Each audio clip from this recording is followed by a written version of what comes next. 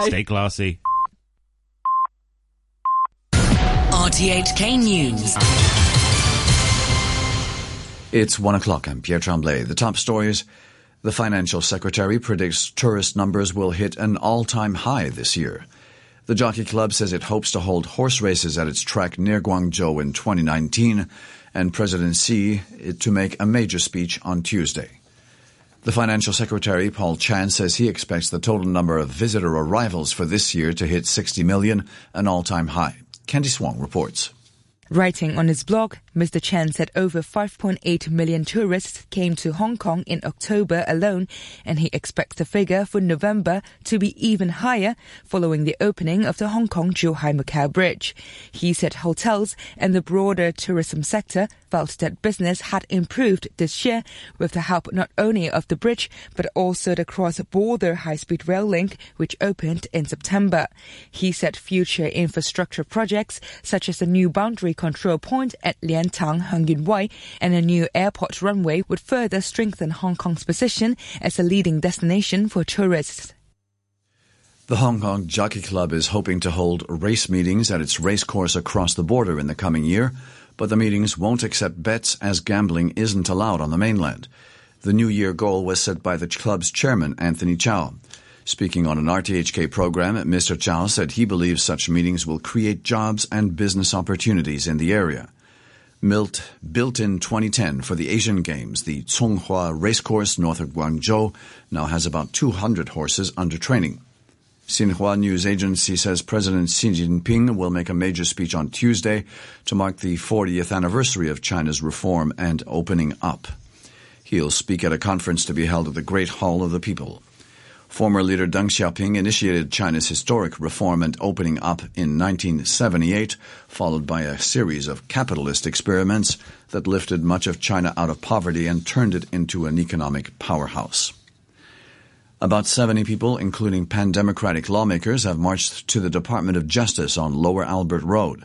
They want the Justice Secretary, Teresa Zheng, to provide more detail about its decision not to prosecute former Hong Kong Chief Executive C.Y. Leung over a $50 million payment he received from Australian engineering firm UGL. The protesters say they're not convinced by the government's argument that there's insufficient evidence to pursue any charges. Democratic Party lawmaker Lam Cheuk-ting, who joined the protest, said he was unhappy that no independent legal advice had been sought before the case was dropped. If we compare Mr. Donald Tsang case, Raffles Hui case, and so many former top government official cases, they all seek external legal advice because of the public impression that DOJ may have the bias or conflict of interest to handle such kind of cases. Therefore, I cannot understand the rationale that DOJ without seeking external legal advice. Accountancy sector lawmaker Kenneth Leung says the government should amend Hong Kong's laws against bribery so they also cover corruption outside the SAR. He said Hong Kong's reputation for integrity and good business ethics had taken a hit when a U.S. court convicted Patrick Ho of bribery earlier this month. The former Home Affairs Secretary was found guilty on December 5th by a court in New York of bribing the presidents of Chad and Uganda to secure oil rights for a Chinese energy conglomerate.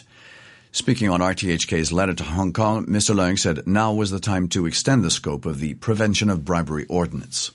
Hong Kong's Prevention of Bribery Ordinance, unlike the U.S. Foreign Corrupt Practices Act, does not have any extraterritorial effect.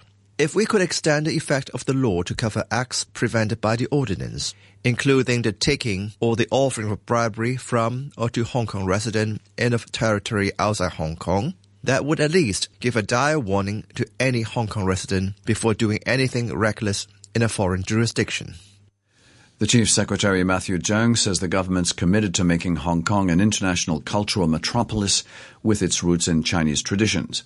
Writing on his weekly blog, Mr. Cheung said the government has been supporting the arts and culture sector by spending over $4.7 billion on the industry in the current financial year. He said the recurrent subsidies to major performing arts groups and the Arts Development Council have increased by about 13% compared to the year before. And he said the SAR government will pour resources into nurturing talent with a view to making Hong Kong a global cultural hub that stems from Chinese values but embraces different cultures. You're listening to RTHK. The time is 1:05. Delegates to the UN Climate Conference in Poland have reached agreement on how to implement the Paris Climate Accord, which comes into force in 2020. Nearly 200 countries finally agreed to a single set of rules, including how to report carbon dioxide emissions and assess countries which don't comply.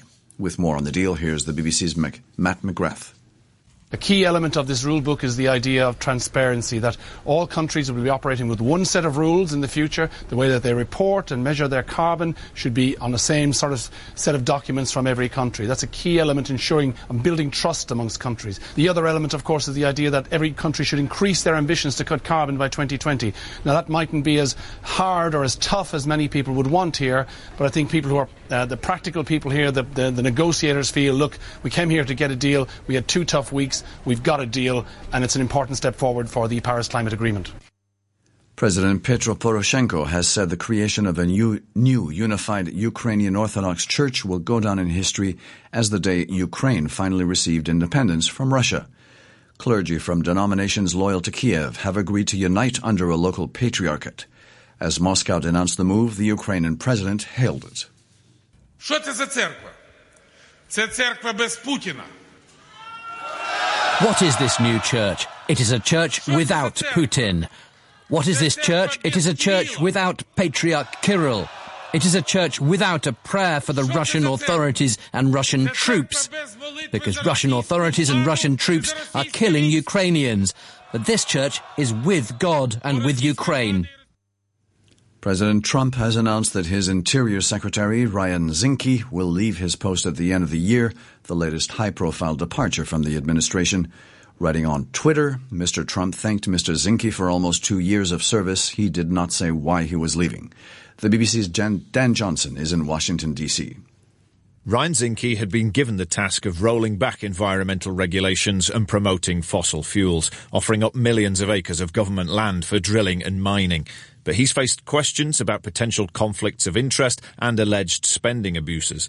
He was criticised for allowing his wife to use government cars and for chartering a plane to get him to a hockey game at a cost to the taxpayer of $12,000. He's denied any wrongdoing, but Donald Trump's support for him was waning, and he now joins the long list of figures to have left the Trump team in the past 2 years. The latest Yellow Vest protests in the French capital Paris have so far passed off without the violence of the last 2 Saturdays. Security forces outnumbered the few thousand protesters. Police fired tear gas and took more than 100 people into custody. Officials estimate that more than 60,000 people turned out across France. The demonstrators' grievances include the cost of living and politics of President Emmanuel Macron. Sport, football, and Manchester City is back on top in the Premier League for the moment anyway.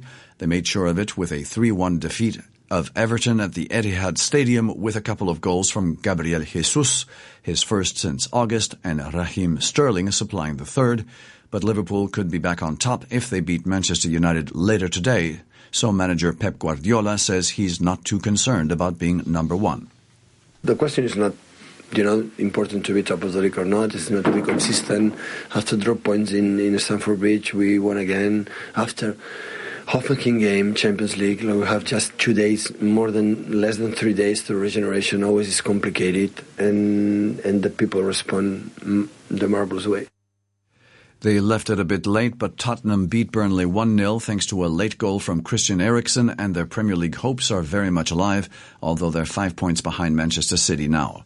Manager Mauricio Pochettino has won for the 100th time in the Premier League as Spurs manager and paid tribute to the mental strength of his team.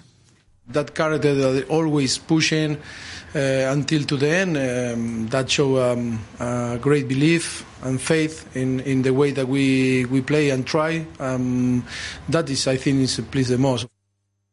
Elsewhere in the competition, the Wolves have won 3 games in the English top flight in a row for the first time since March 1980. They beat Bournemouth 2-0. They're now 7th in the table. To end the news, our top stories once again. The Financial Secretary predicts tourist numbers will hit an all-time high this year. The Jockey Club says it hopes to hold horse races at its track near Guangzhou in 2019, and President Xi will to make a major speech on Tuesday. The news from RTHK.